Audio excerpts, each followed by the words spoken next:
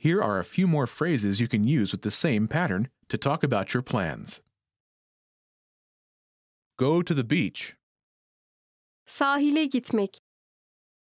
Sahile gitmek. Travel. Seyahat etmek. Seyahat etmek. Stay home. Evde kalmak. Evde kalmak. Go to the movies. Sinemaya gitmek. Sinemaya gitmek.